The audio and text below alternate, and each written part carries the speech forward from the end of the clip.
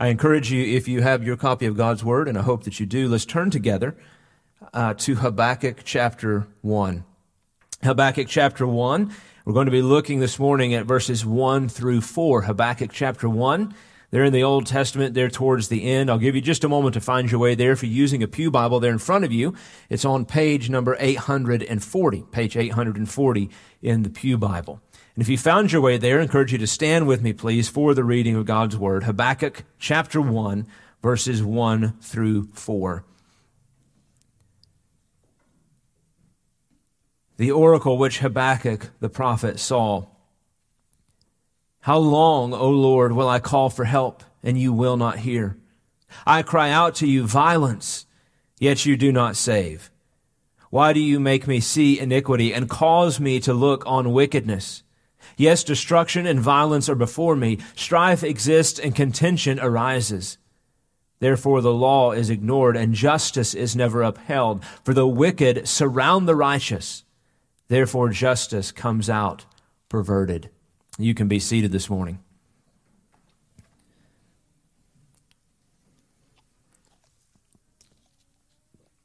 Last week we began by looking at the opening verse of this book, as we were introduced to this somewhat, in many ways, mysterious prophet named Habakkuk.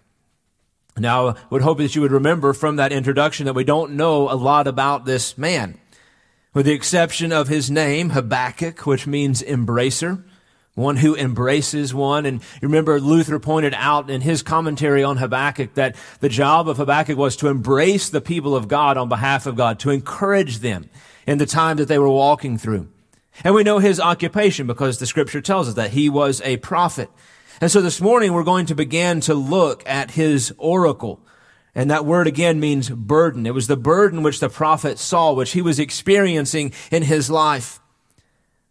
I would also call you to remember that unlike other prophetic books that we see in the Old Testament, Habakkuk is different.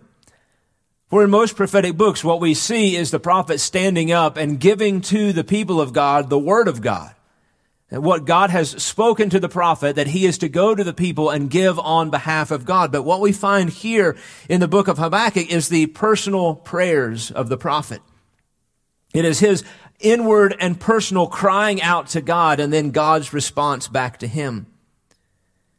And as we make our way through this study, what we're going to see is that through these deep-seated and rooted cries of the prophet, that ultimately in the end, God brings the prophet to a place of ultimate trust and confidence in God. Last week we talked about that there are many parallels between what we see happening in the situation of Habakkuk's life and the situations that we find ourselves currently in our own climate. And the more time I spend studying this book, the more I see how timely it is for us as believers as we look around at what's happening in the world around us. As we move forward in this book, it's interesting because Habakkuk really doesn't lay out any particular context as an introduction to his prayer. The context actually comes out of his prayer. As we read through and we see some of the things he talks about, we're able to set more of a context to understand the time period in which he writes, the situation to which he describes. But the first thing that I want you to notice here in verse 2 is the heart cry of the prophet. The heart cry of the prophet. Of course, we learn here immediately that Habakkuk is a man of action. He doesn't beat around the bush in his prayers to the Lord, but he moves immediately to the burden of his heart. And what was his prayer? It was a cry for help. Notice what he says there. How long, O Lord, will I cry for help and you will not hear? I cry out to you violence, yet you do not save. How long, O Lord? We see here that the prophet was calling into question the timing of God. He's asking, Lord, why haven't you moved already? Why are you taking so long? It's obvious by the words of the prophet here that he had been praying about this matter for some period of time. It wasn't that he had just woken up on a Monday morning, took a look at the Judah Gazette there and said, well, things are getting pretty bad. Maybe I should pray about this. He had watched his culture slide down exponentially. And as it had slid down, he had begun to pray, and he prayed, and he prayed, and he continued to see the degrading of his people. He continued to pray, and as things continued to get worse, he prayed, and he prayed, And he prayed again. This long time of intercession without answer culminated here in the prophet's questions to the Lord. How long, O Lord? Because the time continued to linger on and on and on. The prophet feels as if nothing is happening. He says, Lord, I've called out for help for you, and you will not hear. The beautiful thing that we see here is that despite his uncertainty of God hearing his prayers, the prophet did not cease to cry out to God. He was desperate. He was crying out for help, and yet for some reason, the answer had not come. He really is asking the Lord here, Lord, don't you hear my prayers? And if you do hear my prayers, Lord, why aren't you answering them? It baffled the prophet as he looked around and saw the wicked succeeding in his society, and he saw the righteous suffering. He could not understand why God was not moving to accomplish his justice. But brothers and sisters, we must remember that God is not on the same timetable as us. We want to see instant action from God. We want to go into our prayer closet, go into our quiet time, take a request to God, and we want to see him answer it immediately. And if not immediately, then within the next week or two. But it wasn't just a dismay in the timing of God.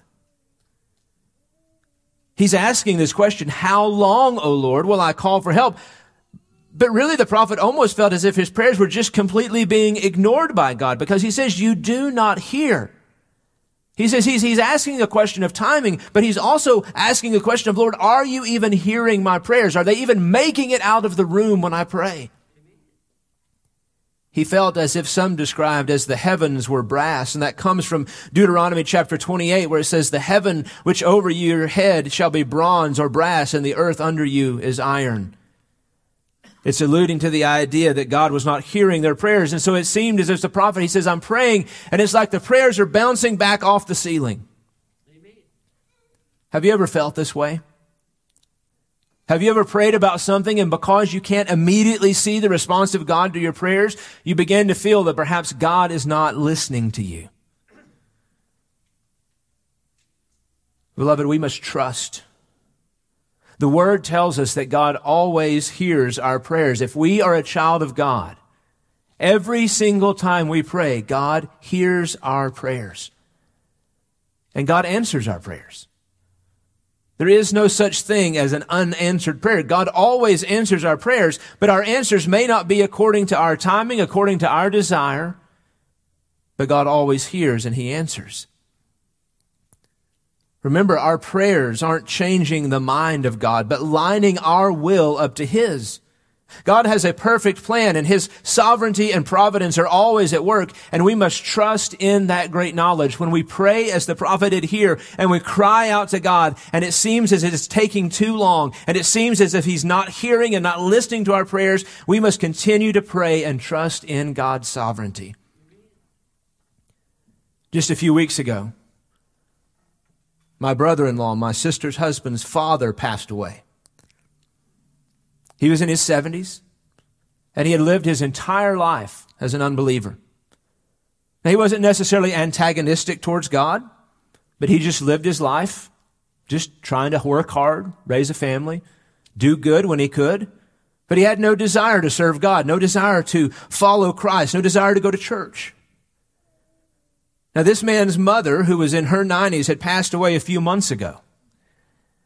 And her entire life, for 90-something years, she had prayed for her son without fail every single day that God would save him.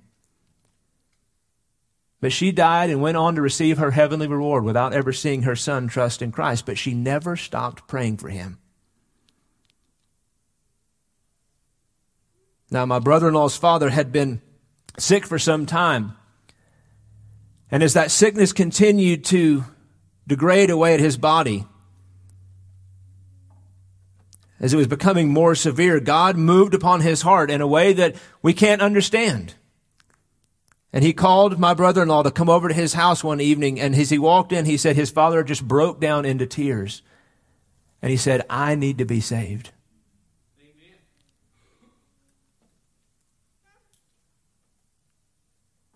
Just a few days later, he was in heaven with his Lord. My brother-in-law told me the one thing that his father said to him after he became a Christian, when he knew that his days were numbered on this earth, he said, my one regret, he said, is that I didn't do this sooner. He said, I wish that I would have done this sooner so that I would know what it's like to live my life the way that I feel now. Now, friends, it would have been easy for this man's mother to give up, for other people in his family to give up. I'm sure that at many times in her 90 plus years, she cried out to the Lord and said, how long, Lord, do I have to wait? How long do I have to wait to see my son come to faith? Do you not hear my prayers? But friends, the Lord was doing his perfect work in his perfect timing. We must pray and never stop praying.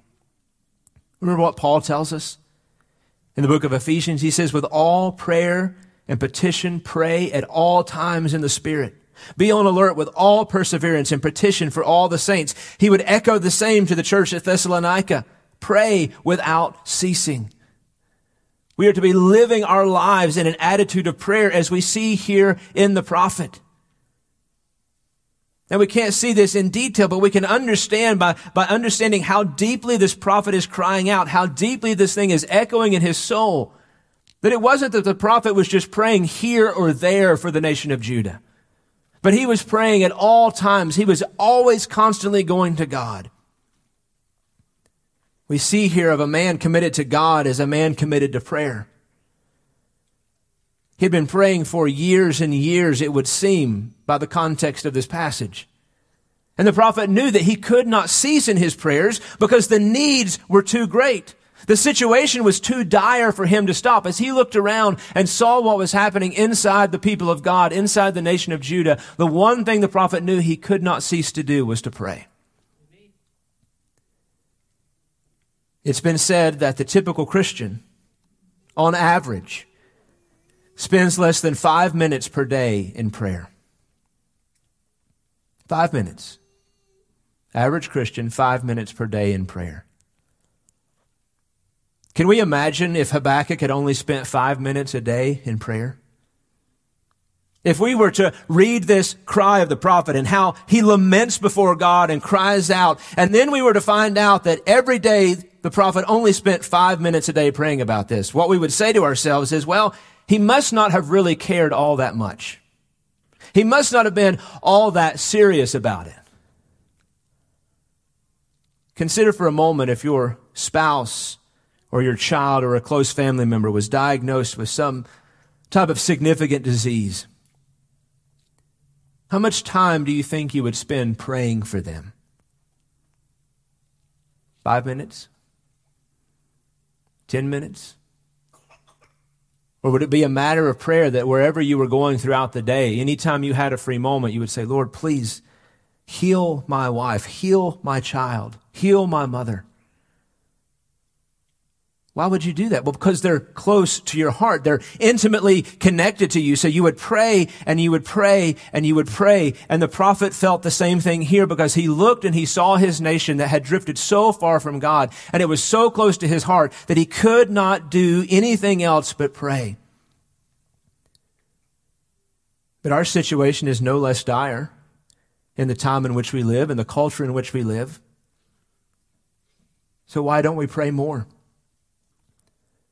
We must plead with God for a heart that is so connected to His that we would be just as burdened over what is happening around us and so deeply connected in prayer with God as we would be if our spouse or our child was sick. Brothers and sisters, do we want to see the church changed? Do we want to see this nation change? Do we want to see our brothers, our sisters, our neighbors, our co-workers, our children, our neighbors brought to Christ? Although we must ask the question, are we willing to pray and to pray and to pray again? Are we willing to commit ourselves to the truth of God's Word, to pursue Him above all other things in this life? Now, the excuse that we often give ourselves, I've said it. I'm not pointing the finger at anybody else in the room without pointing it at myself first. I just don't have the time.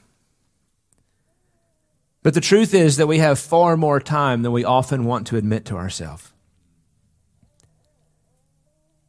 In a moment of honesty this morning, I have been burdened of the Lord of late of wasted time. Time which I cannot regain. I'm not sitting here this morning lamenting over the fact that time has been wasted in the sense that I can try to regain it, but just to look back and to say, woe is me, Father, for I have wasted far too much time.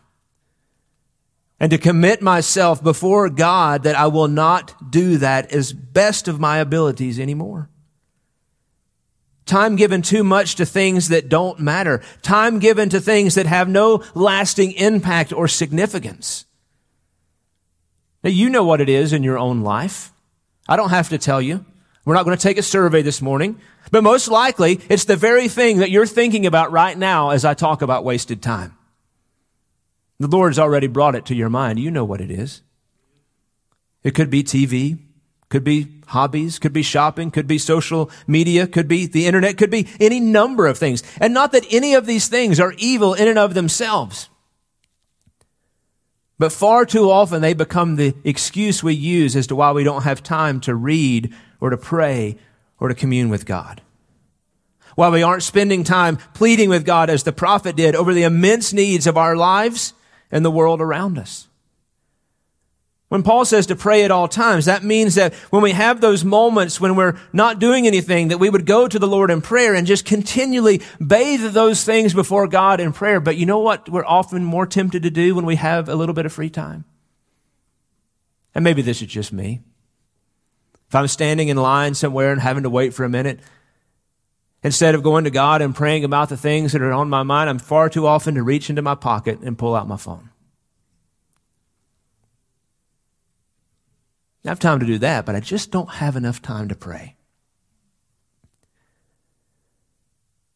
Brothers and sisters, we must commit ourselves, as the prophet did, to pray and to refuse to stop praying until we see God's answer come.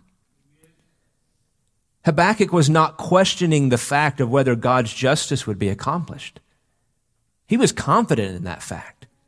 Habakkuk was not questioning God's goodness. He was not questioning God's justice because the scripture has promised that God would punish sin. He must do it. He is not God if he does not accomplish his justice and punish sin. The question of the prophet was not if, but when. How long would God continue to wait until he brought his judgment? Notice what he says there. He says, how long, O Lord, will I cry for help and you will not hear? This had been the cry of many of God's people throughout the Old Testament. Psalm chapter 13, how long, O Lord, will you forget me forever? How long will you hide your face from me? How long shall I take counsel in my soul, having sorrow in my heart all the day? How long will my enemy be exalted over me? Psalm 94, how long shall the wicked, O Lord, how long shall the wicked exult? Albert Barnes said of the prophet's words here, it is the voice of the oppressed against the oppressor, of the church against the world, weary of hearing the Lord's name blasphemed, of seeing wrong set up on high and holiness trampled underfoot. As we look around the condition of our world, the condition of our society, and more importantly, the condition of the church, do we have a deep-seated sorrow over that, or are we merely just frustrated? Or do we even care at all? Are we upset because we don't like what we see, or because God's name is blasphemed? The prophet continues here. He says, I cry out to you violence, yet you do not save. He echoes to the Lord what he has heard numerous times before, violence. He's talking about the behavior of those people around him. And we can no doubt assume that based upon the cry here of Habakkuk, that the situation was very dire. He prayed in such a way because he knew as much as the behavior of God's people frustrated him as a prophet of God, that it displeased God even more. Because, my friends, God doesn't just not like sin. He hates it. He hates it with a hatred beyond our understanding. And for this reason, the prophet knew this. He knew that God is angry with the wicked every day. He knew that God hates sin. And so for this reason, the prophet said, it's almost as he's saying, God, I've reminded you of what's happening down here.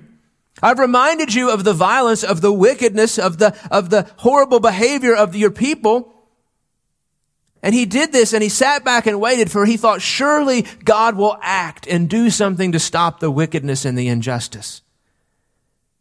He waited for the salvation of the Lord, but it had not come. He cried out to God to save, to act in such a way to change the sinful behavior of his people, to restrain their behavior in some way, to bring them down out of power, to establish just and righteous rulers, but God's saving hand had not come.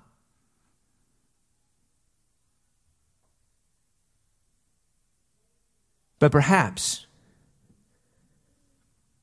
we can go to Romans chapter 1 to understand what was happening here. Listen to what one commentator said. He said, often when it seems to us that God has not acted towards evil nations, the first wave of divine wrath against the evil has already begun. The Holy One gives up wicked societies to uncleanness, to vile passions, removing all providential restraints from the wicked tendencies of fallen sinners. The Lord allows human depravity to run to its most degraded expressions until a nation is filled with all unrighteousness. When we look and we see a nation that is wicked and we question why God has not begun to move, we can go to Romans chapter 1. I'm going to read 3 verses this morning. I would encourage you to go and read Romans chapter 1 for yourself. But verses 24, 26, and 29. Therefore God gave them over in the lust of their hearts to impurity, so that their bodies would be dishonored among them. For this reason God gave them over to degrading passions, for their women exchanged the natural function for that which is unnatural, being filled with all unrighteousness, wickedness, greed, evil, full of envy, murder, strife, deceit, malice. They are gossips. Sometimes the seeming lack of the involvement of God is a sign that he is fully involved and that his justice is working out its perfect ways. When God allows a nation to continue in its wickedness, what he's doing is allowing the wicked to fill up the cup of his wrath to fulfill their destiny to drink it on the last day. He has given them over to their ways, and his justice will be accomplished. I want you to notice next with me the behavior of the people in verse 3. The prophet cries out again in his prayer, why do you make me see iniquity and cause me to look on wickedness? Yet destruction and violence are before me. Strife exists and contention arises. In our time, in our introduction last week, we talked about that one word, why? That universal question that we all ask. And the prophet here was in a place of dismay. He knew God's word. He knew God's law. He knew the truth of God. But as he looked around, he saw the blatant disobedience of God's law. And again, remember, the prophet here is not talking about the secular culture. He's talking about God's own people. He's talking about the nation of Judah, of which he was a part.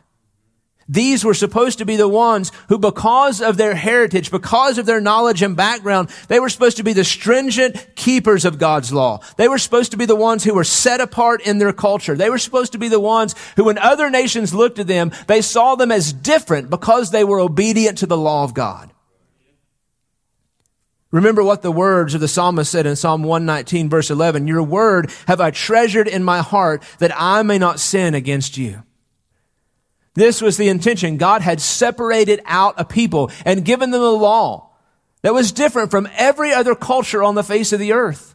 Spend some time going through the Old Testament and Leviticus and Deuteronomy and read the law and the Word of God, and you'll understand that this was not just some small thing that God had asked his people to do.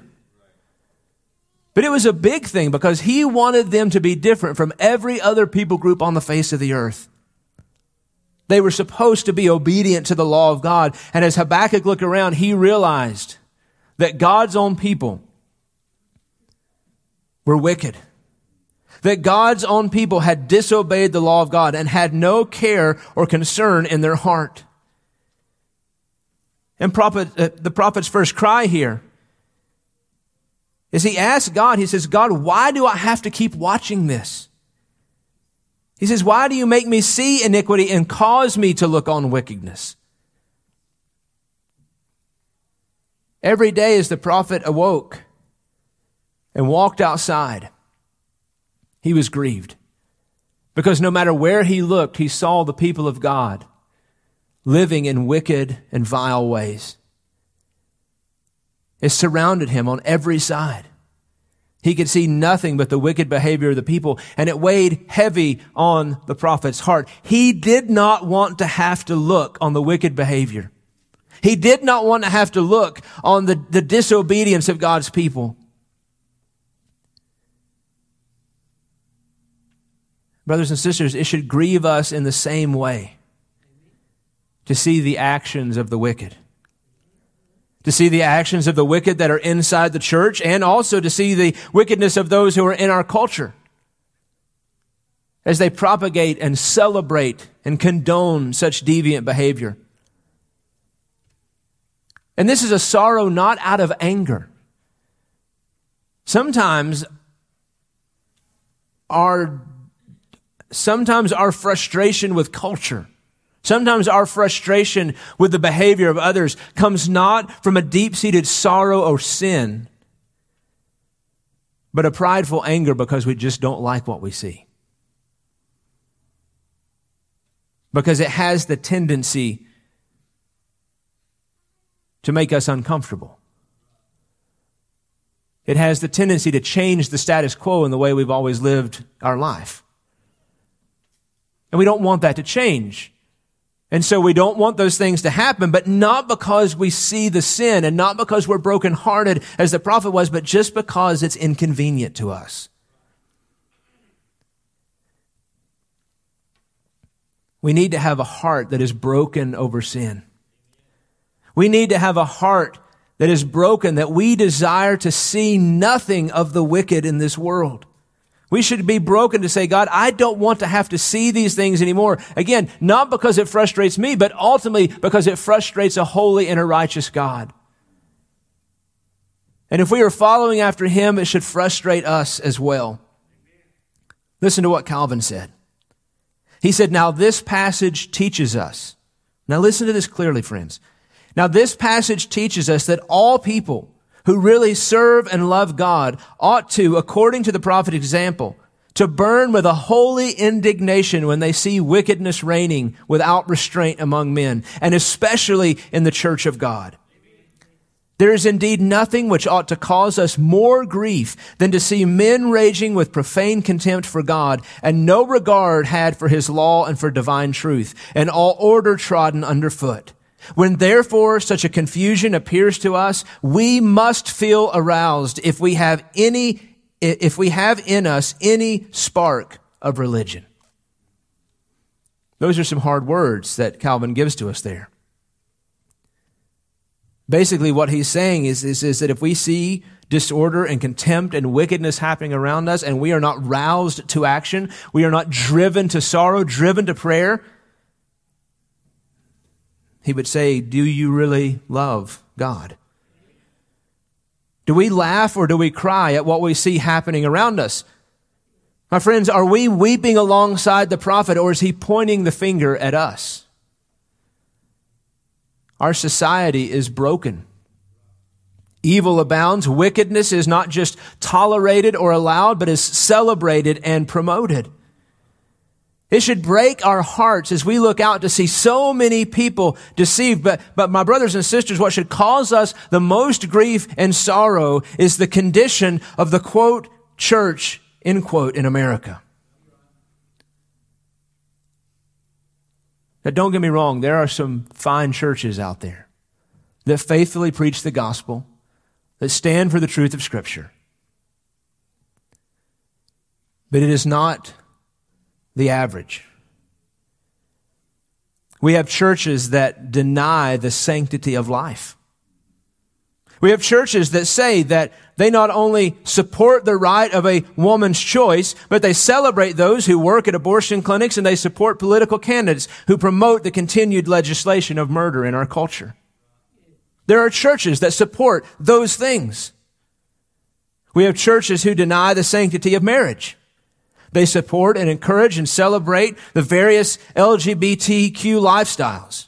They perform marriages for them, welcome them into membership, install them into ministry, all the while supporting those sinful relationships. But now there are also many churches who wouldn't support the LGBT lifestyle, but they still deny the sanctity of marriage. And they do so by dismissing the cohabitation of individuals in their church that aren't married, by overlooking adulterous relationships and shrugging their shoulders at other immoral practices of their members. Why? Because it's the easy path. It's far easier to float downstream than to stand against the current. Brothers and sisters, it is grievous to see what is happening in many churches, many mainline denominations around our nation, as they openly welcome and support sin. But even more grievous is the abandonment of God's truth in doctrine and practice. I believe it really all the way goes back to an abandonment of the sufficiency of Scripture.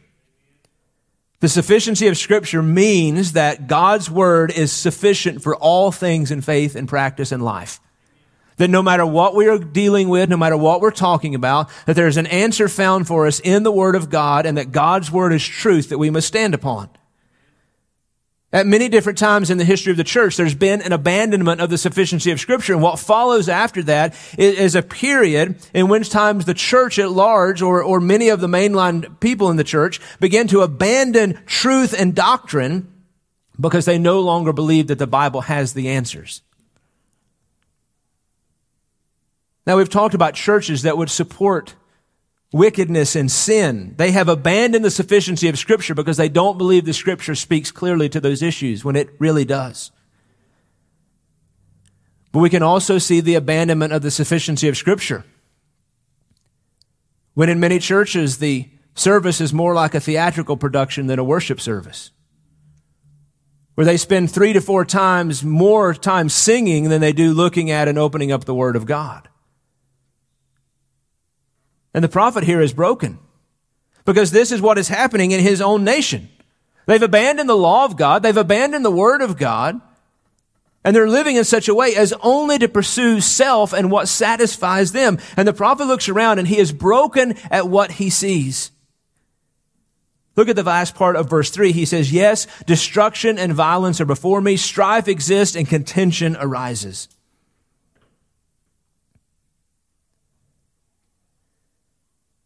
One commentator said of this verse, he said, in a world where the rainbows of paradise lie shattered on the ground, where sin and violence abound, Habakkuk imagines a better world, one in which God will eradicate the destruction, sin, and strife in the present order.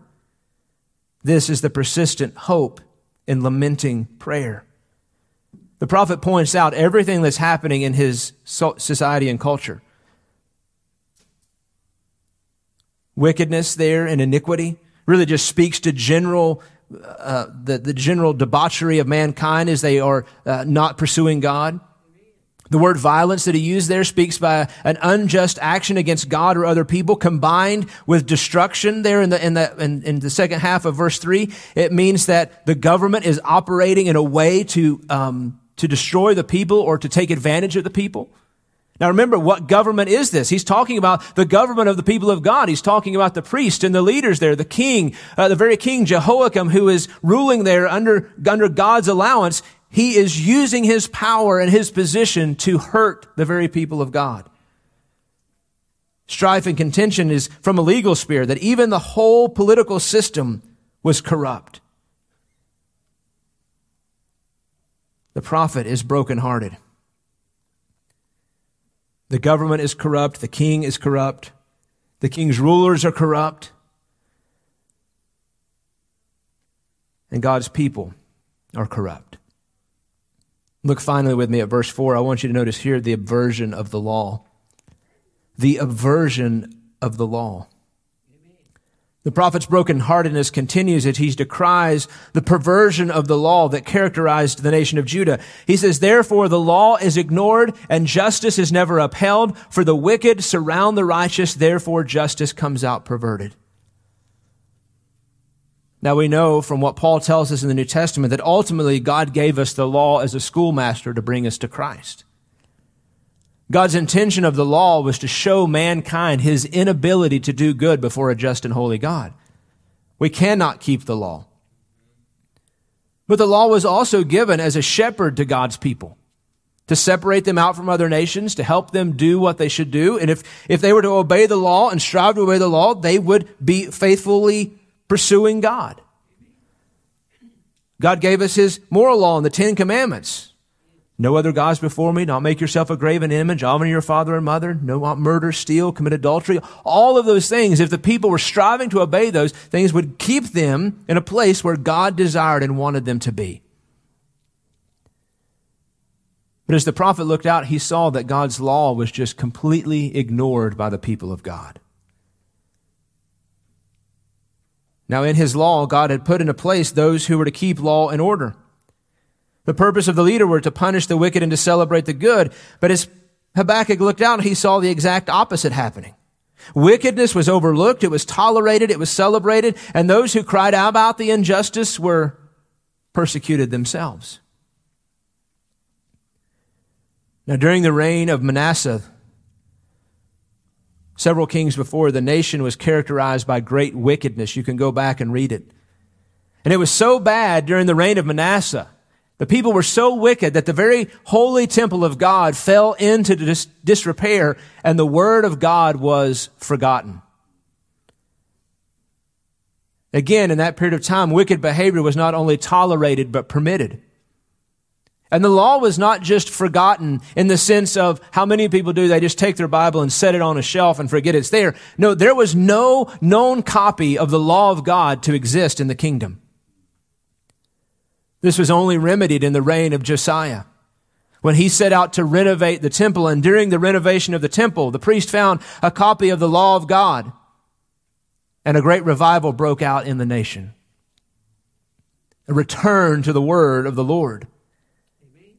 And it would seem here that the cry of the prophet, what Habakkuk is longing for, because here he's asking God to do something, and it would seem to us from the text that what he was longing and asking for God to do was to do the similar thing that he did during the days of Josiah.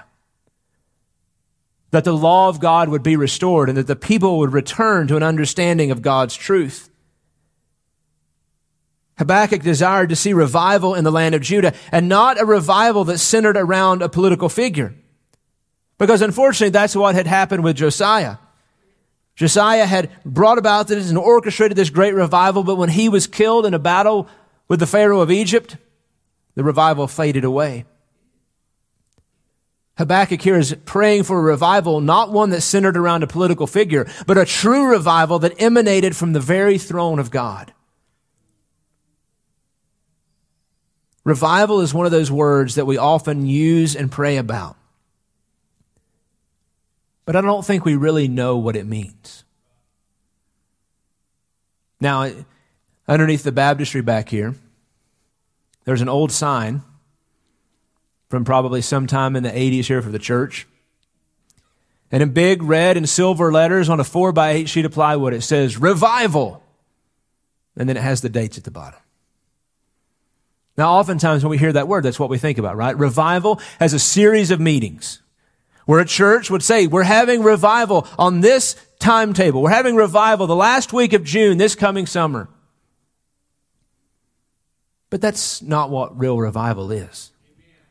Revival is not something that we plan and orchestrate for God. Revival is not a series of meetings. Revival is a move of God on God's own timetable where He comes and moves in such a way outside of our planning and our permission as to change His people. And oftentimes when we think about revival, we think about revival as an evangelistic endeavor. But my friends, revival is not first for the people of the world. Revival is first for the people of God, that our hearts would be renewed and revived towards Him. Now that does happen. There is an effect that happens to those around us. You can look back at true revivals in the past, and you see as God's people are revived and brought back to the truth of God's word, that it has a consequential effect on the culture and society around them. So when we pray for revival, we pray for God to come move back the darkness of our families, to come back, move the darkness of our town and state. But why do we pray for revival? When the prophet was praying for revival, he was broken over what he saw in the nation of Judah. He was broken on what he saw in the people of God.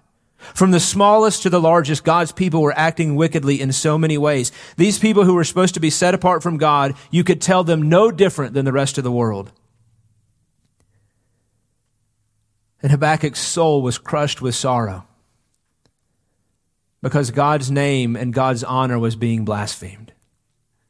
When we talk about blaspheming God's name, oftentimes what we think about is using God's name in a derogatory way. By saying, oh my G-O-D, or combining God's name with the word damn. And that is blasphemy of God's word, God's name.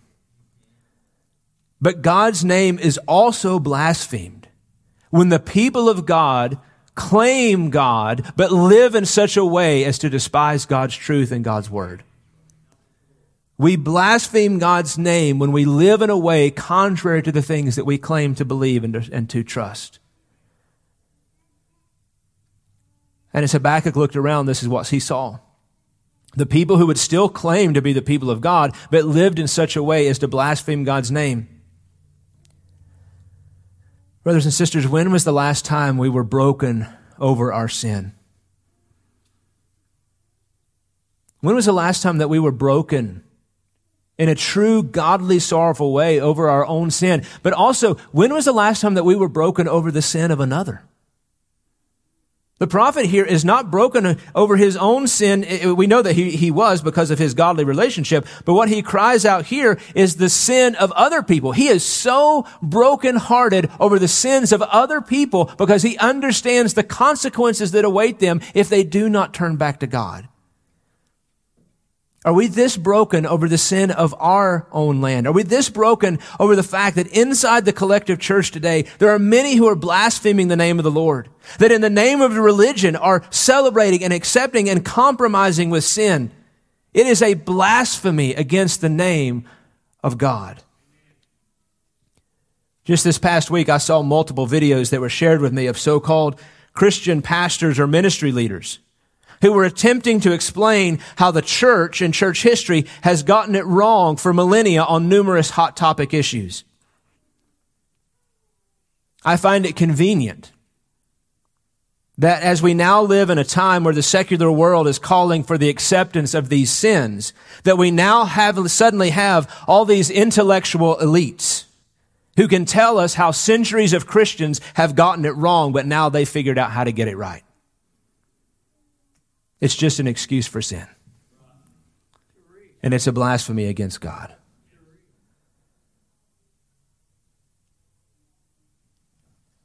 Habakkuk wants to see revival. He wants to see revival come. And the true mark of revival is that it calls the people of God to a truer understanding of who God is. True revival gives all the glory of God, all the glory to God and not to man. True revival changes lives in such a way that the change is readily seen around them. Habakkuk is praying for God to do his work among the people of God. Now, God is going to answer his prayer, but in such a way that the prophet could have never dreamed or expected. We're going to look at this next week, but God answers and he says, Habakkuk, here I am. I'm coming to answer your prayer. And in answer to your prayer, I'm sending the Chaldeans, I'm sending the Babylonians, a nation far more evil and wicked than even my own people are, to come in and to bring revival to the land. But it's going to be painful. It's going to hurt. You're going to be taken captive. You're going to be exiled out of your nation. You're going to suffer. You're going to hurt. But in the end, I'm going to answer your prayer, Habakkuk. I'm going to bring my people back to me. Brothers and sisters, do we really want revival? Do we want God to move? Because when it comes, it means that almost everything and everyone is changed. It means that everything around us is transformed.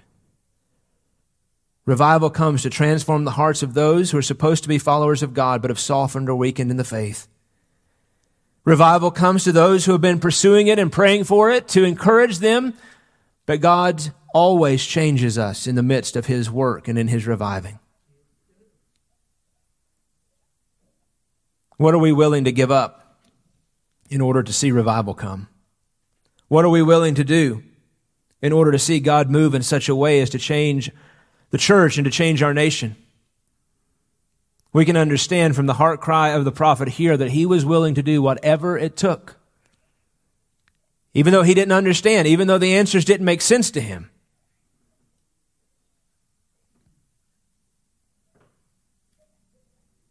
As the prophet watched in dismay around him, the law was vagrantly ignored over and over again.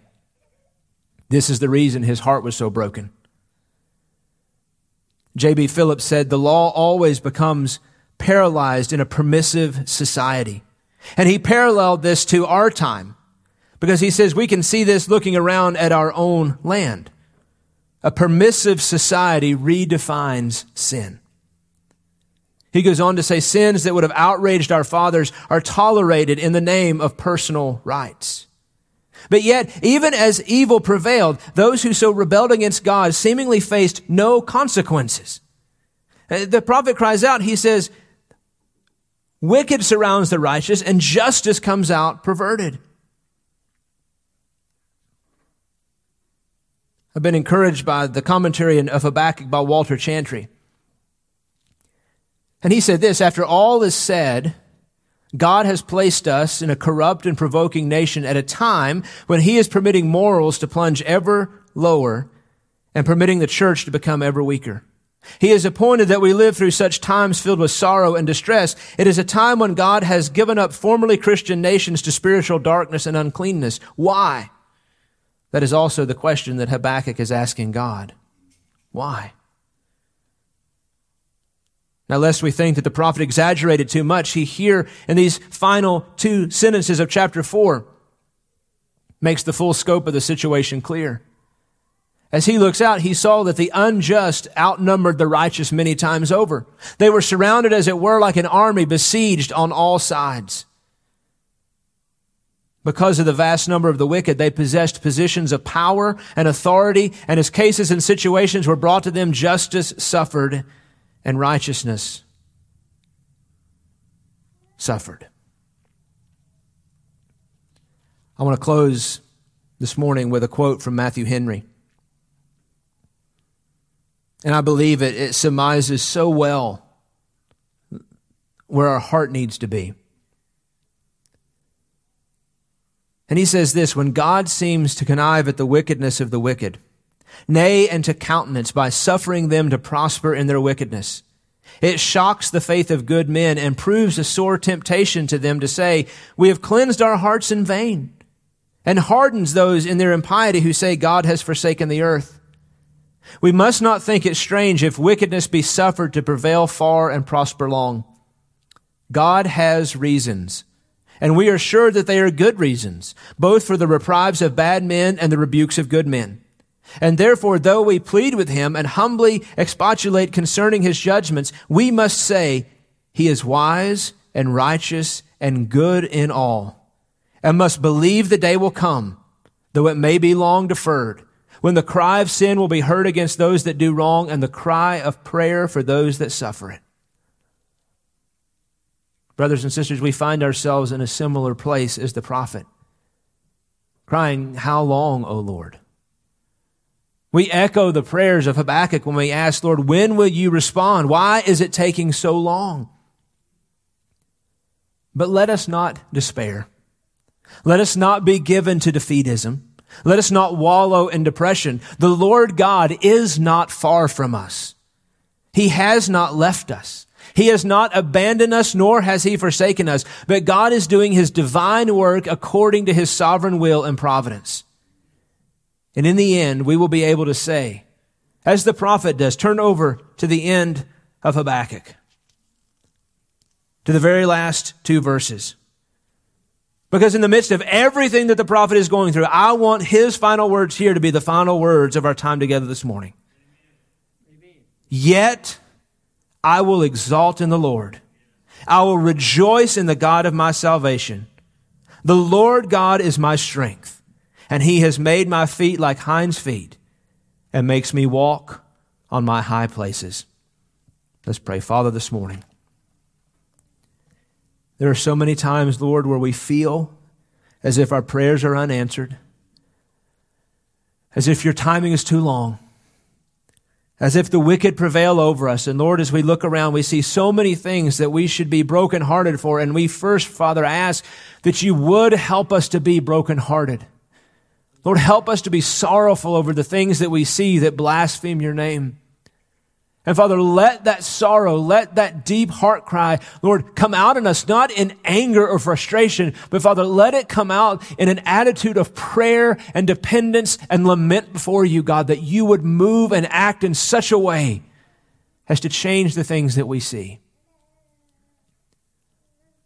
Lord, we need you to move in the church. Lord, the church in America, the church in many places around the world, there are so many things that are a blasphemy to your name. And Father, we pray that you would move and transform those things, that people might be brought back to a true understanding of who you are, to the truth of your gospel. That sin would be pointed out and not tolerated. Lord, we pray for our culture. That as Christians, Father, that we would stand strong against the onslaught of the enemy. Lord, we do pray for revival. For your Spirit to come and to move in such a way as to transform your people